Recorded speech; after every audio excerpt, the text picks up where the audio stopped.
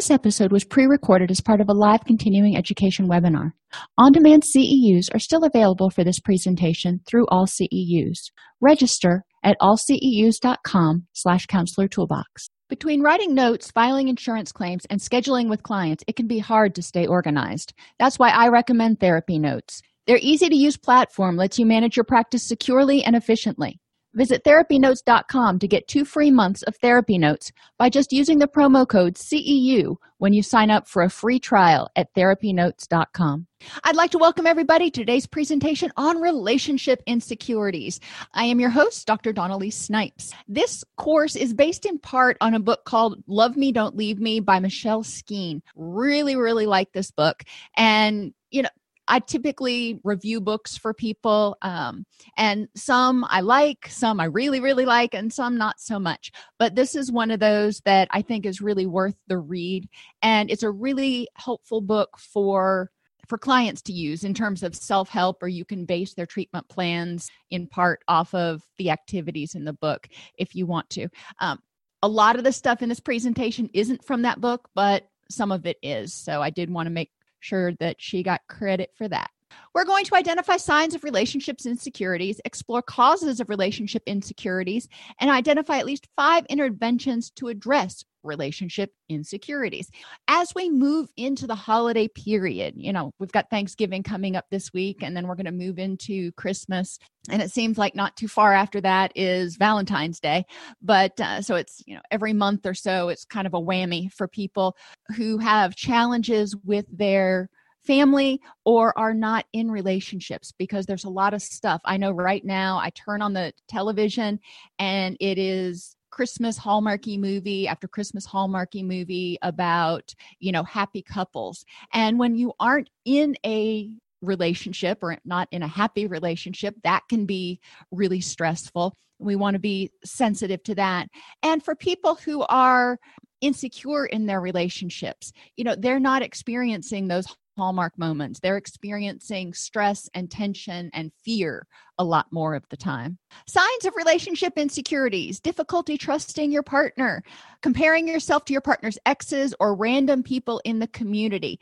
Some of these things we start to see around the holidays rear their heads even more because holiday parties come up. And not every significant other wants to go to every holiday party. But sometimes when people do have to go to holiday parties, their significant others get jealous of their coworkers, or if the person wants to go to their Christmas holiday party, their office holiday party by themselves, the significant other may wonder, well, why don't you want to take me? Why can't I go? What are you hiding? So this can start to rear its ugly head. Additionally, when you go to family reunions, when you go to different family activities over the holidays, sometimes people's insecurities come up because maybe they feel like, your mother doesn't like me or your dad doesn't like me. And then they start to sense and feel rejection. People who require frequent reassurance that they are enough, that is a relationship insecurity. If you're driving to a party or to a family event or something, and the partner is needing to constantly reassure you, that may indicate some insecurities. There's anxiety when separated from your partner. If I can't see you, or at the very least, if I cannot get an immediate text response when I text you, then I am going to be anxious. Internalizing negative thoughts and creating self-fulfilling prophecies is another insecurity. You think I am boring. You think I am a nag. You think I am whatever. When we tell ourselves that enough, when we tell people or tell ourselves that people perceive us a certain way, we tend to often create that self-fulfilling prophecy and push people away. A feeling of distance or detachment can actually be a sign of relationship insecurities. That's when a person just kind of cuts that tie, cuts those losses early in order to prevent getting hurt. They're going to be the dumper, not the dumpy. They're not going to get attached. That way, when the relationship inevitably fails, they won't get hurt. Or reading something negative into everything your partner says. And we have all probably interacted with people who have a habit of reading negative into things. If somebody says, I really like that outfit you're wearing, or, I like that outfit you chose for the party this year, then the person wearing the outfit may say, oh, so you didn't like the outfit that I chose for the party last year. Is that it? What? Where did that come from?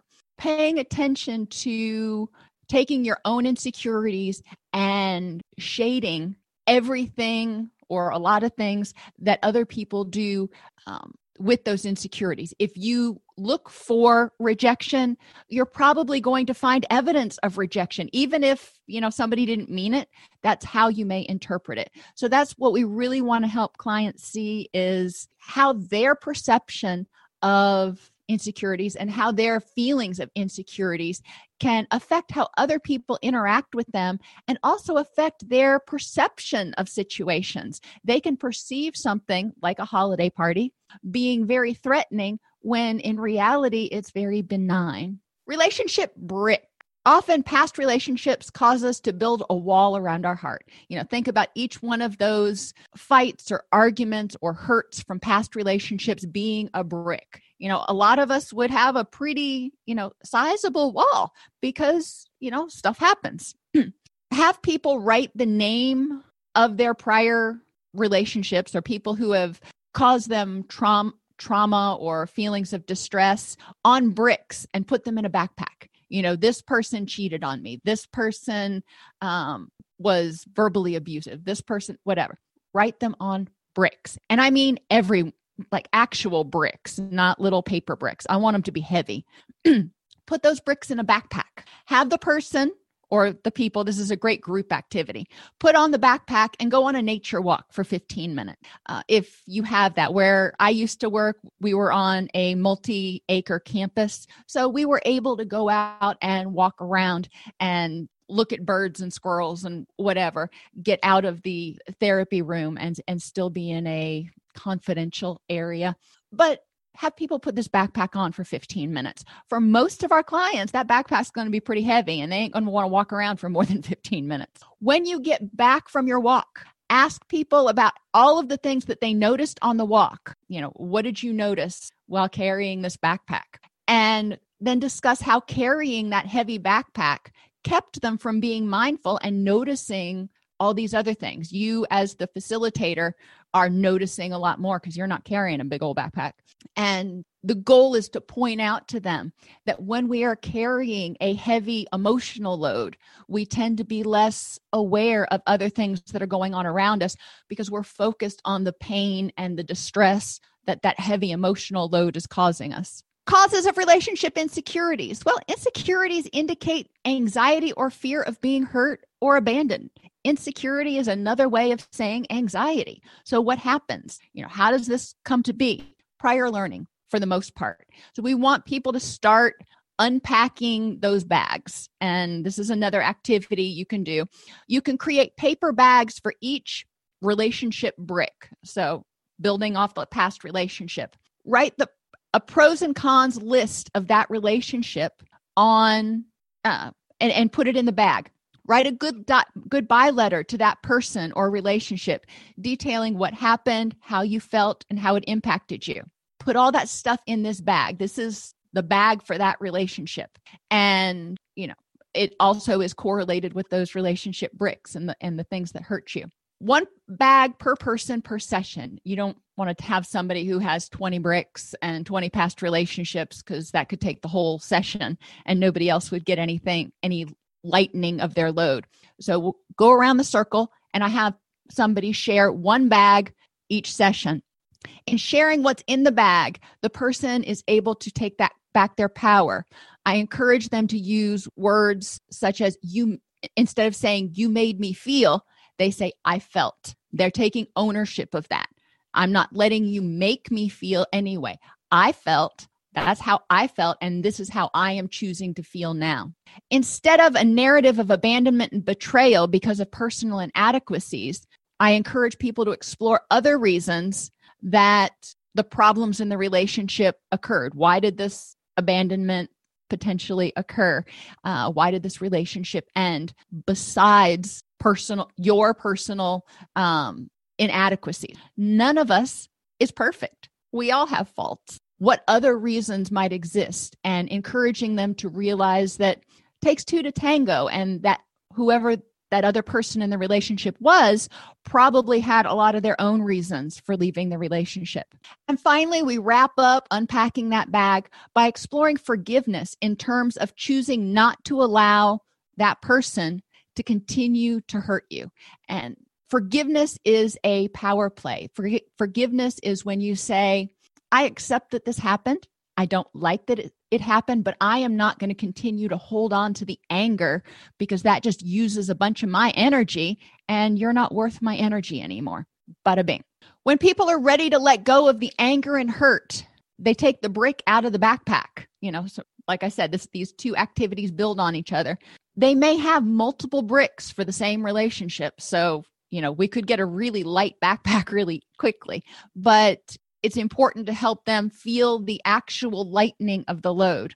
And each week, have the clients notice how much lighter their backpack feels and how much less energy it takes to tote it around.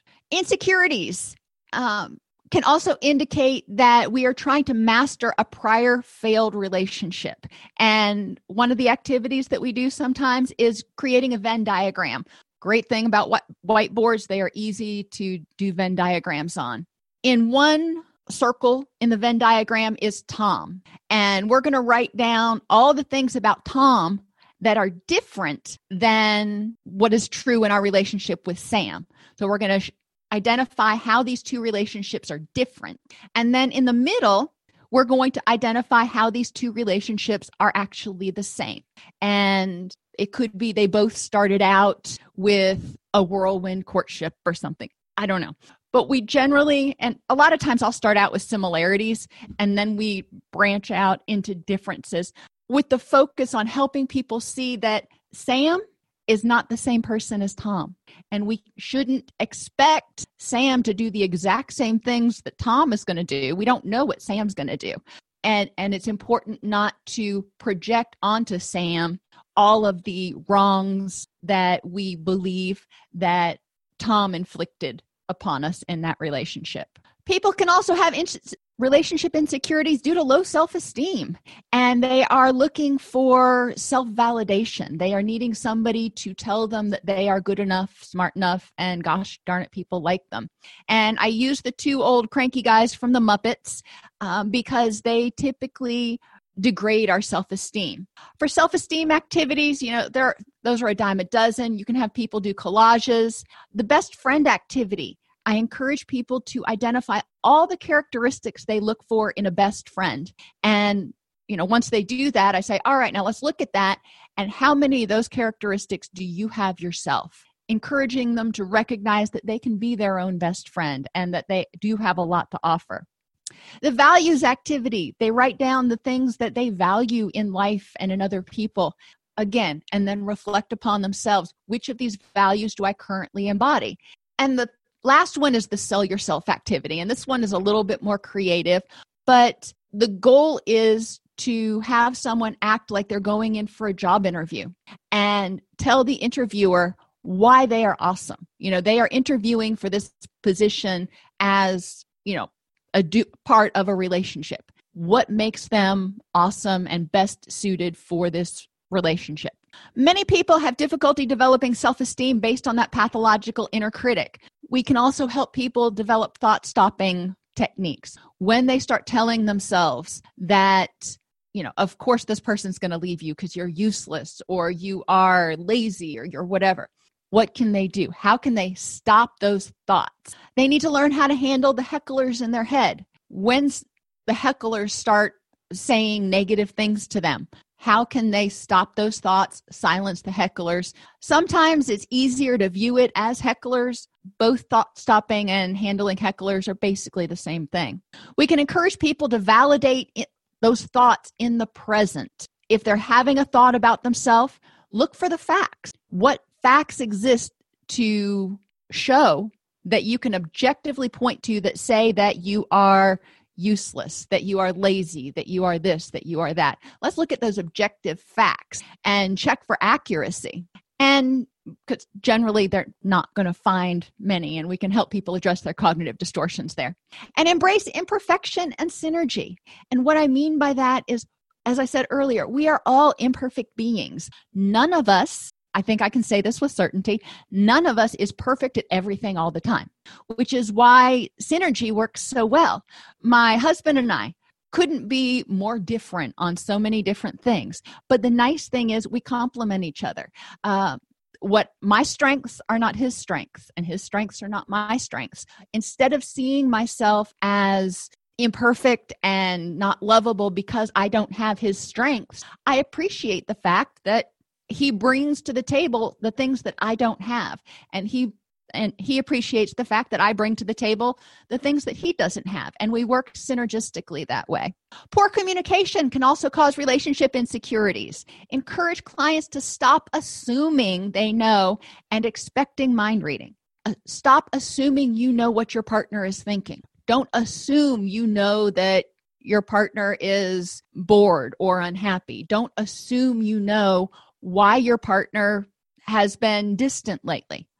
If you assume that, you maybe and probably generally are going to be wrong. So it's important to encourage clients to start effectively communicating. If they sense that their partner is pulling away, or if they sense that there is conflict or stress in the relationship, it's important for them to be able to be assertive and sit down and say, I am getting the sense that this is going on because of whatever I'm observing. Let's talk about it. Is there a problem? And encouraging clients to put that out there right away instead of dwelling on it and wondering and twiddling their thumbs and going, I think he's really unhappy, or I think she's really unhappy. She's probably getting ready to break up with me. I don't know what to do. Let's talk about it. Better to get it out there because it might be something that can be addressed. Going along with that, encouraging clients to stop expecting mind reading. This is one of those things that comes up during the holidays a lot. It comes up a lot not during the holidays, but people want their significant others just to know what the perfect present is for them. And some people are just not good present getters. It doesn't mean that they don't care. It doesn't mean they don't love the other person. It means that they're just not real observant or creative in figuring out what people want. But mind reading goes so far beyond presence. Stop expecting the other person to, quote, know that you feel insecure. Stop expecting the other person to, quote, know how much attention you need. If somebody gets upset because their significant other is not texting them enough, instead of pouting about it, have an open dialogue about how much communication is enough and how much is, the other person may feel that it might be a little too much. Figuring out what that happy medium is instead of saying, well, he never texts me, so he must not like me. He may not know that you want him to text you. And that's one of those things that I've been going over with my daughter as she's started dating. Figuring out how to communicate what she wants instead of just walking around with her phone going, I'm going to wait for him to text me. And then when he doesn't text, getting upset because her little person did not know that he was supposed to text her. Okay, that's going to create insecurity because you're going to feel rejected when he fails to do something that you wanted him to do, but you didn't tell him to do. That's kind of setting him up to fail. And encourage people to practice mindfulness. And this is so important for communication. In order to be in a healthy relationship, we have to know what we need. We have to know what our own needs are. And that starts with mindfulness. What is it that I am needing now from myself, for myself, and from you? And then how can I effectively communicate it? Lack of connection is yet another cause of relationship insecurities. One of the activities that I do is called the intentional activity. And I have people make a list of all the things that they like to do. Just make a laundry list of things that you like to do and intentionally spend time with each other each day. There may be 15 minutes. You may not have a lot of time some days, but what can you do during that 15 minutes that is intentional instead of just sitting there? My husband and I, a lot of times in the evening, we have a very intentional family dinner, and we communicate with each other and all that kind of stuff. But then afterwards, we go downstairs, we start watching TV. He's playing on his phone and I'm doing my crochet and watching TV. And we are in the same room, but it is not intentional time. It's not what I would consider quality time. We both just happen to be breathing the same air. And a lot of times people think, well, we're spending all of our time together. And I say, how much of that is intentional time? I try to stay away from the word quality because that moves over into the 5 love languages. But how much time do you spend together is intentional, where you're focused on one another as opposed to just happening to be in the same room? When we engage intentionally, we tend to develop more of a sense of connection because we are hearing and interacting with the other person. An imbalance in power can also create relationship insecurities. Somebody can feel like they don't do anything in a relationship, or there could be an imbalance in power. My stepfather, right after my mother passed, kept lamenting, she did everything. I'm totally lost. Now, he wasn't insecure before she died, but once she passed on, he was kind of a wreck because he realized how much she did. Take that to another relationship where somebody does realize ahead of time that, this person pays all the bills and manages the household and does all this stuff, knows who the pediatricians are. I would have no idea if that person suddenly disappeared. I would have no idea how to keep everything moving along. That can create a lot of insecurity because there's such a dependency. Encouraging people to address anxieties about dependency or helplessness, making sure that they don't feel like they would be completely powerless and unable to function if the other person left. Evaluating what the other person brings to the table. If it's, like in Walter's case, it was paying the bills and managing other accounts and stuff. I mean, a lot of it was paperwork, administrative, household stuff, but it was stuff that he had never hadn't handled in 20 some odd years. So he was kind of thrown for a loop when he had to all of a sudden take over everything. We want to have people have a backup plan. Make sure that everybody or both partners know what the account numbers are and what bills need to be paid and all that other kind of stuff. I'm a spreadsheet person, so we have our lives in spreadsheets. In the unlikely, unfortunate event that something should happen to one of us, the other person could sort of follow direction. And it's important to help people develop support systems, strategies, and disaster plans. You can't, and relationship insecurities can happen. Generally, we're worried about somebody voluntarily leaving, but there's also that insecurity of what happens if you're on your way home and get in a car accident and are killed and I never see you again. What happens if you're on that business trip and the plane crashes? Lots of anxiety. Having disaster plans can help, but support systems are also important too, because relationships provide more than practical support for us. Yes, in relationships, we typically share duties, but in relationships, we also provide one another emotional support and companionship and love and belonging and all that other kind of stuff. It's important for people to have support systems that they can, reach out to that provide similar types of support. Who else can you call when you're having a bad day if, something happens? If something happens and this relationship ends, who can you reach out to? If you can't reach out to that person and talk about your bad day, who else could you reach out to? That way, everybody feels like they've got backup plans or support systems in place or whatever you want to call fail-safes. Jumping to conclusions and personalization can also be a big problem. And I like to use the Family Feud format for relationships assumptions. And you know how, can't think of his name, the Family Feud host, Steve Harvey now, I guess, starts out by saying, we surveyed, so many people. We surveyed a bunch of people. What are the top 3 explanations for, and then put something in there. So what are the top 3 explanations that John comes home smelling like perfume? And have them answer.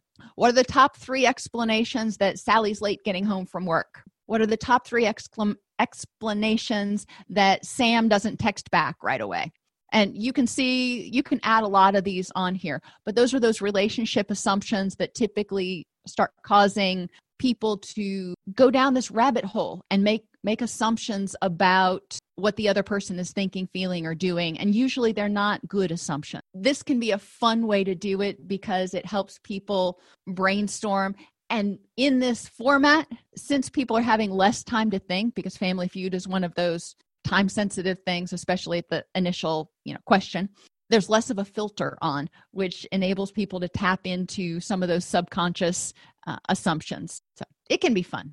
Encourage people to address emotional versus factual reasoning. If you have a client that comes in and she says, or he says, I really think that my partner is unhappy with me and I'm worried that they're going to leave. Okay. Tell me what facts you have to support that. What are you observing? What are you seeing? What do you actually know that supports that notion? And then how much of your reasoning is just based on emotions? Feel anxious about this relationship for some reason. A lot of times when people have been hurt or abandoned in the past, when they start getting close to another person, it can trigger those past traumatic relationships, and they can start projecting and getting nervous that it's going to happen all over again.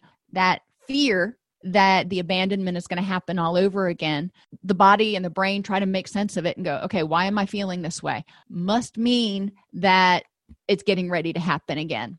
So a lot of that is often anxious and emotion-based reasoning. Just like when people get on an airplane and they're afraid of airplanes, they're afraid of flying. Well, let's look at the facts for how safe it is to fly versus commercial versus the emotions associated with it. A lot of times people's emotions, I'm afraid to fly because flying is scary, therefore it must be dangerous. Same sort of thing. Encourage people to grieve past losses. This can include partners who have died, who have broken up. It doesn't matter if you were the dumper or the dumpee.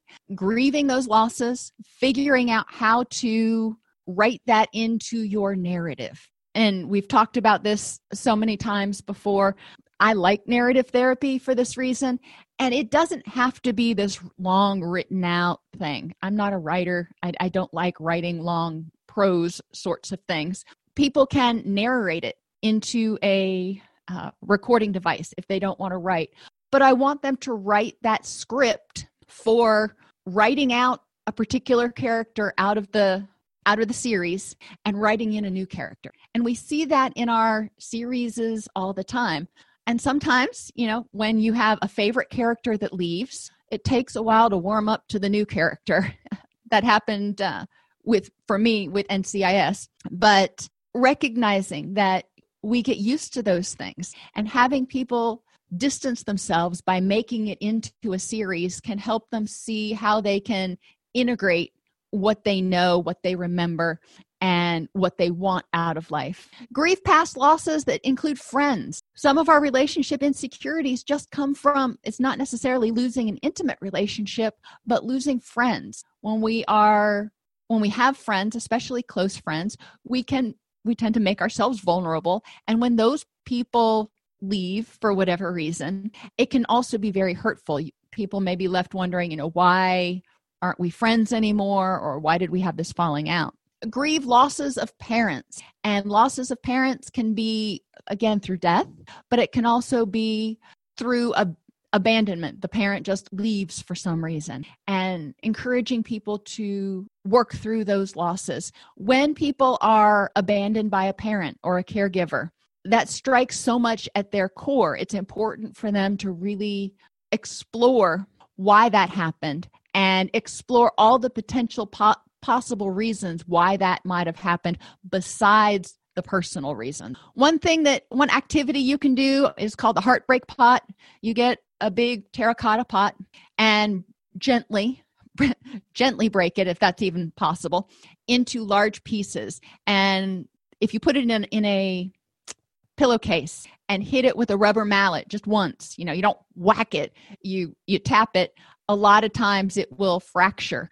Another thing that I found out the hard way you can do is put water in it or let it get wet, good and wet, and then leave it outside when it freezes. Because evidently terracotta is not all season. Learned that a couple of years ago when we moved to Tennessee. You can do the same thing by getting it wet, putting it in the freezer, letting it freeze, and then thaw, and it will crack. Using paint pens and markers, write on the inside of the broken pieces your feelings about the loss, betrayal, heartbreak, depression, whatever. On the outside of the pieces, name or draw sources of support. And this can be practical support, emotional support. It can be things that they do that make them happy now, and have them glue it back together. What you get is a pot on the outside that shows the strengths and things that they have that help them overcome despite things that have happened on the inside. Encourage people to love themselves and believe they deserve love. And this is one of those that's really, really hard for a lot of people because they feel guilty for loving themselves. And we have to overcome some of that guilt. And believing they deserve love is also challenging. And by using some of the prior activities they've done, the self-esteem exercises, etc., we can help people identify, what characteristics do you have? What makes you worthy of love? Or you can just brainstorm in class. What makes someone worthy of love?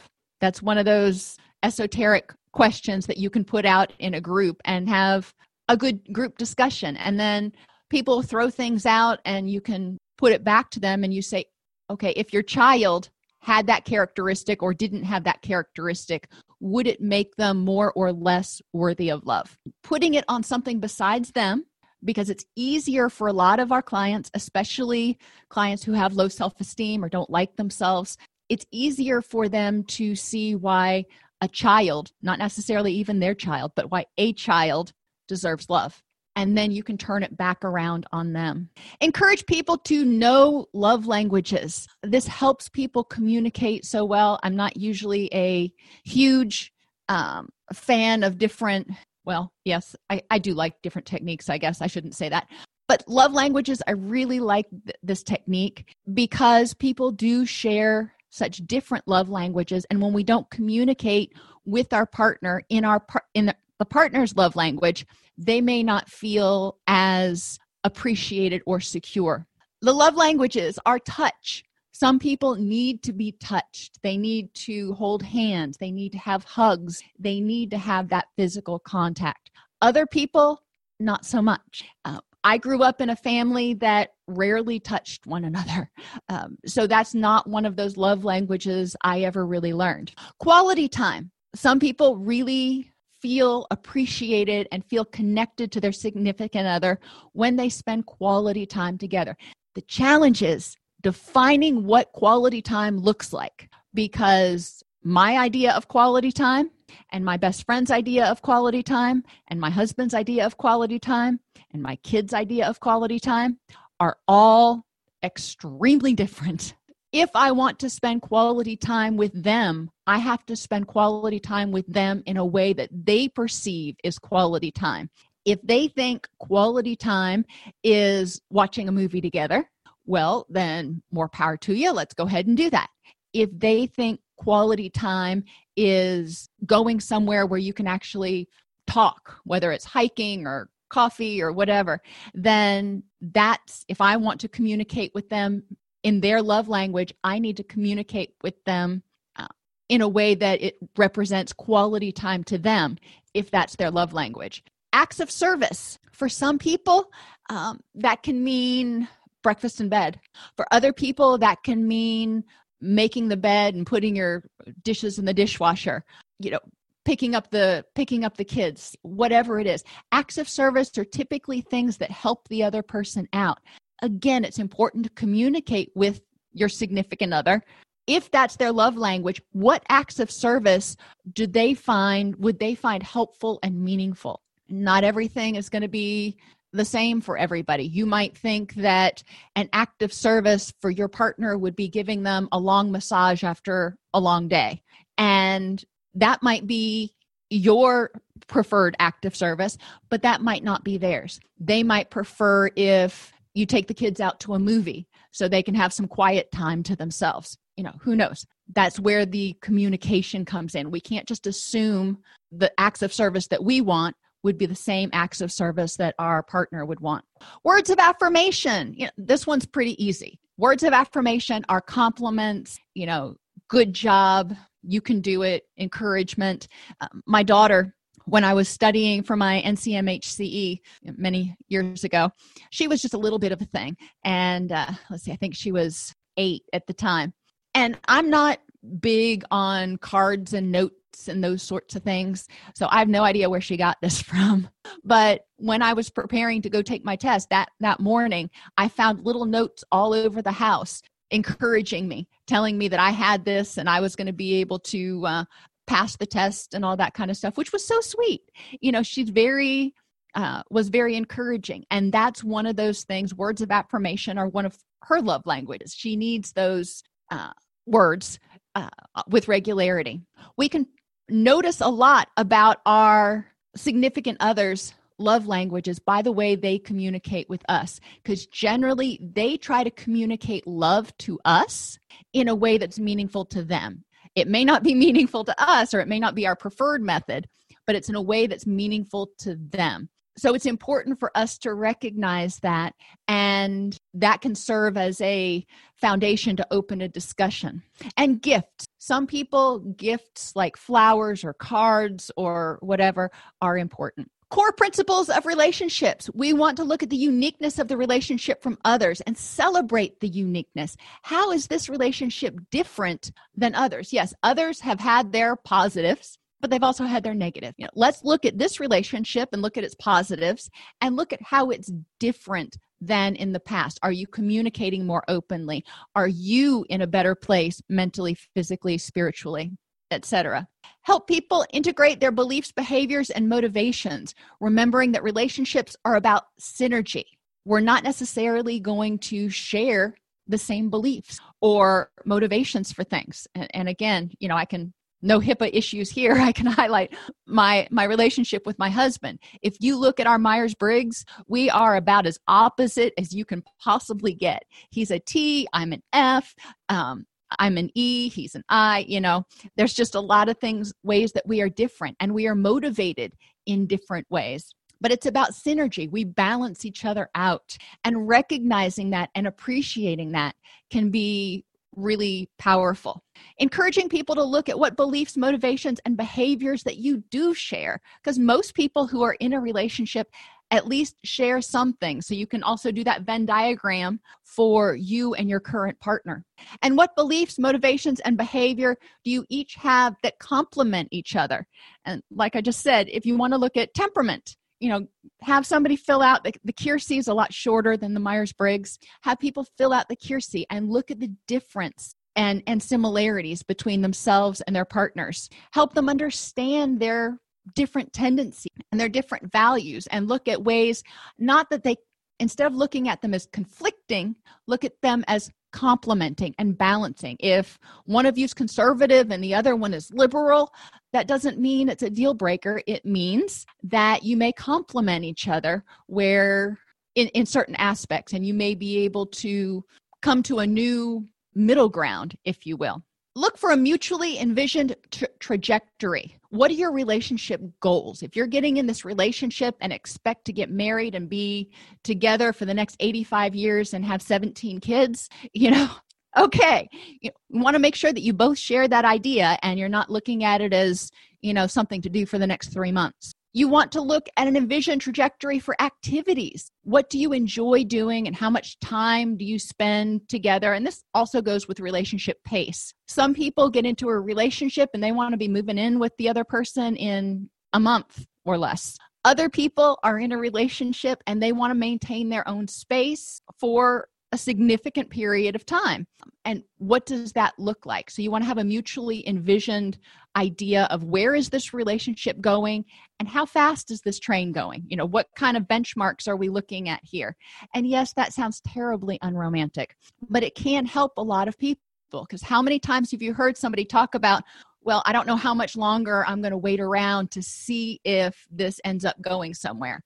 Well, we need to talk about what that trajectory looks like and talk about whether we both envision it going down the same track. Positive and negative evaluation of relationships. It's important to have people recognize that all relationships have positives and all relationships have negatives. We want to emphasize the positives, the strengths, the synergy, and mitigate those negatives. There are going to be things that are not ideal. When you put two distinctly unique human beings together, there are going to be areas that you clash a little bit. So how can you mitigate those negatives?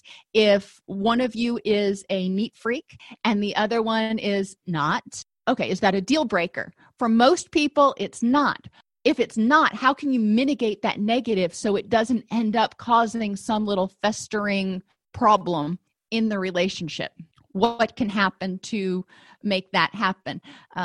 My mother, when she met my stepfather, typically, she wasn't a slob by any means, but she wasn't a neat freak. And he was, and I use that term with love, he is a self-proclaimed neat freak. And so when they first, got married, they had to figure out, how do we make this work in the same household?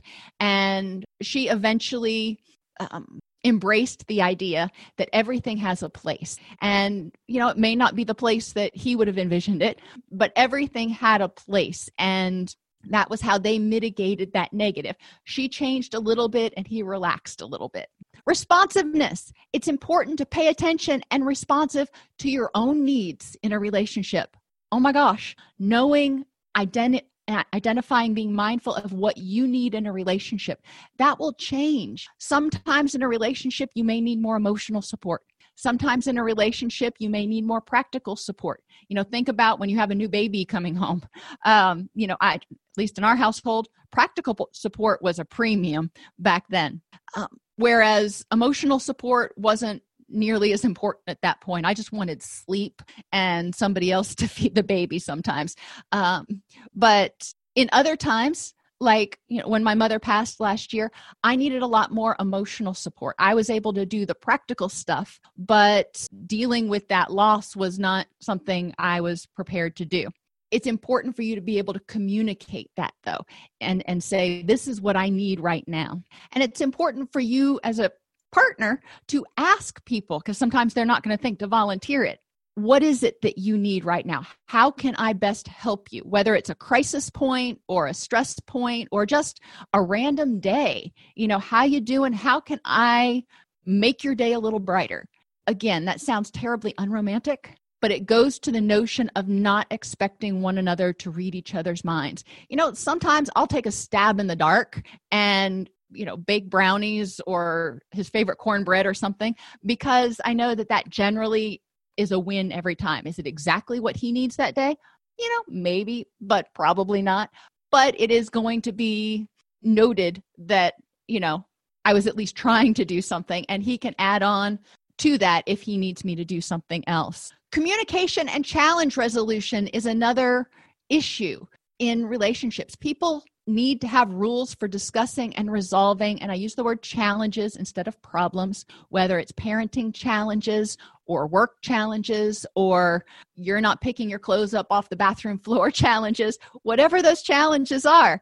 It's important for people to be able to have a way that they can effectively open a discussion and have a calm, meaningful discussion. And maintenance. Both partners need to engage in self and relationship maintenance activities. When we get in a relationship and we lose ourselves in the relationship, then a lot of times our self-development and our self-maintenance goes by the wayside. When those relationships end, or if those relationships end, the person is kind of left floundering going, I don't know who I am if I'm not so-and-so's significant other. I don't know anymore. It's been 20 years. I have no idea who I am, which is why self-maintenance is important. It doesn't mean you're planning on leaving. It means you're still developing yourself as an individual. But we also need to engage in relationship maintenance activities with that intentional time. We need to make sure that we are spending time, effort, and energy maintaining our relationship and not just getting up, seeing each other in the morning, saying, hi, how you doing? Coming home after work, Again, hi, how you doing? I'm going to bed. And that's it. Just cohabitating, because relationships tend to grow apart when you're not spending intentional time, which is where those maintenance activities come in. That intentional time can be 15 minutes each day. It doesn't have to be long. And a lot of times, even if it can't be, a lot of time together, using each other's love languages is another way to maintain that relationship or maintain that connection by saying, hey, don't forget I love you. Recognize the importance of self-maintenance in preventing or mitigating relationship insecurities. When we're doing self-maintenance, we're maintaining ourselves. When we maintain ourselves, then we are looking at ourselves going, you know what? You, me, I am lovable. I am worth energy. I am worth what I'm putting into myself. When we care enough to take care of ourselves, then we feel we put that energy out and communicate to others that we are worthy of love and attention and all that kind of stuff. Make sure we have shared goals and needs and discuss those in the beginning of relationships. We're not going to share all the same goals, but you don't want to have two completely different goals. If you want to retire and go travel the world, and your partner wants to retire and get a cabin in the mountains and never leave, might be a problem. You got to figure out how you're going to work on that. So discussing those shared goals and needs, and compromising on differing goals and needs, including how to spend money, sex, and different activities. How do you bridge that gap? If your partner wants to go travel the world and you want to live in the cabin in the mountains and not be bothered, how can you still stay together? How can you still make that work? Maybe you get a cabin in the mountains and you both travel 1 week out of the month, or, who knows? But talking about compromise is really important, instead of saying, well, I don't want to do that, so I don't know how this relationship can continue. We also want to know and exceed relationship expectations and standards. This means we need to know what a good relationship looks like for us and our partner, and strive to exceed those expectations. This is what a good relationship looks like to me. And then my partner puts out, this is what a good relationship looks like to me. We say, okay, these are our shared relationship expectations and standards. How can we exceed that? How can we push it beyond the minimum necessary? Because that's not what we want to be in for our lives. We don't want the minimum necessary. We want to have a glorious life. Mindfulness questions for clients. What am I feeling? What's triggering it? So if they're starting to feel insecure in a relationship, what's triggering it? What changed? What am I observing? What am I feeling? What am I thinking that is causing that feeling? Am I safe emotionally and physically now? And if not, what do I need to do? If I don't feel safe emotionally, maybe I feel like my partner is critical and getting ready to abandon me, then I need to figure out what I need to do in order to maintain emotional safety. A lot of that will probably, hopefully, revolve around communication. Is this bringing up something from the past? Is this reminding me of a relationship, something that happened in a relationship in the past that didn't end so good? How is this situation different than that past bad relationship? How am I different now than when I was in that relationship before? And if necessary, how can I silence my inner critic that's back there going, see, I told you this was going to happen again. How can we make that work? What would be a helpful reaction that moves me more toward my goals, maintaining this relationship, feeling loved, whatever that goal is, and moving me toward a more positive emotional experience? So I'm feeling insecure right now. I'm feeling insecure in my relationship. What can I do that will move me toward a more positive emotional experience? Probably that's going to involve having some communication with my partner. But what else can I do? I don't want to, ideally, we don't want people to start taking online quizzes and, whatever. We want to start addressing the issue and finding the facts. Low self-esteem and failed prior relationships can cause problems in future relationships. Transference, having the person project onto this new relationship things that happened in the past, cognitive distortions, low self-esteem, and poor relationship maintenance can all contribute to relationship insecurities. If you're in a relationship and your partner is not engaging in sufficient relationship maintenance, or you don't feel like they are, it's important to have a discussion about that instead of assuming that they're not invested in the relationship. Maybe that's just something they've never done. Maybe that's something they don't know how to do. It's important to not assume and to open that dialogue in order to begin addressing those and ameliorating those insecurities. Are there any questions? If this podcast helps you help your clients or yourself, please support us by purchasing your CEUs at AllCEUs.com or getting your agency to sponsor an episode. A direct link to the on-demand CEUs for this podcast is at allceus.com/podcast CEUs. That's allceus.com/podcast CEUs. To sponsor an episode of Counselor Toolbox and reach over 50,000 clinicians per week, go to allceus.com/sponsor. Thank you.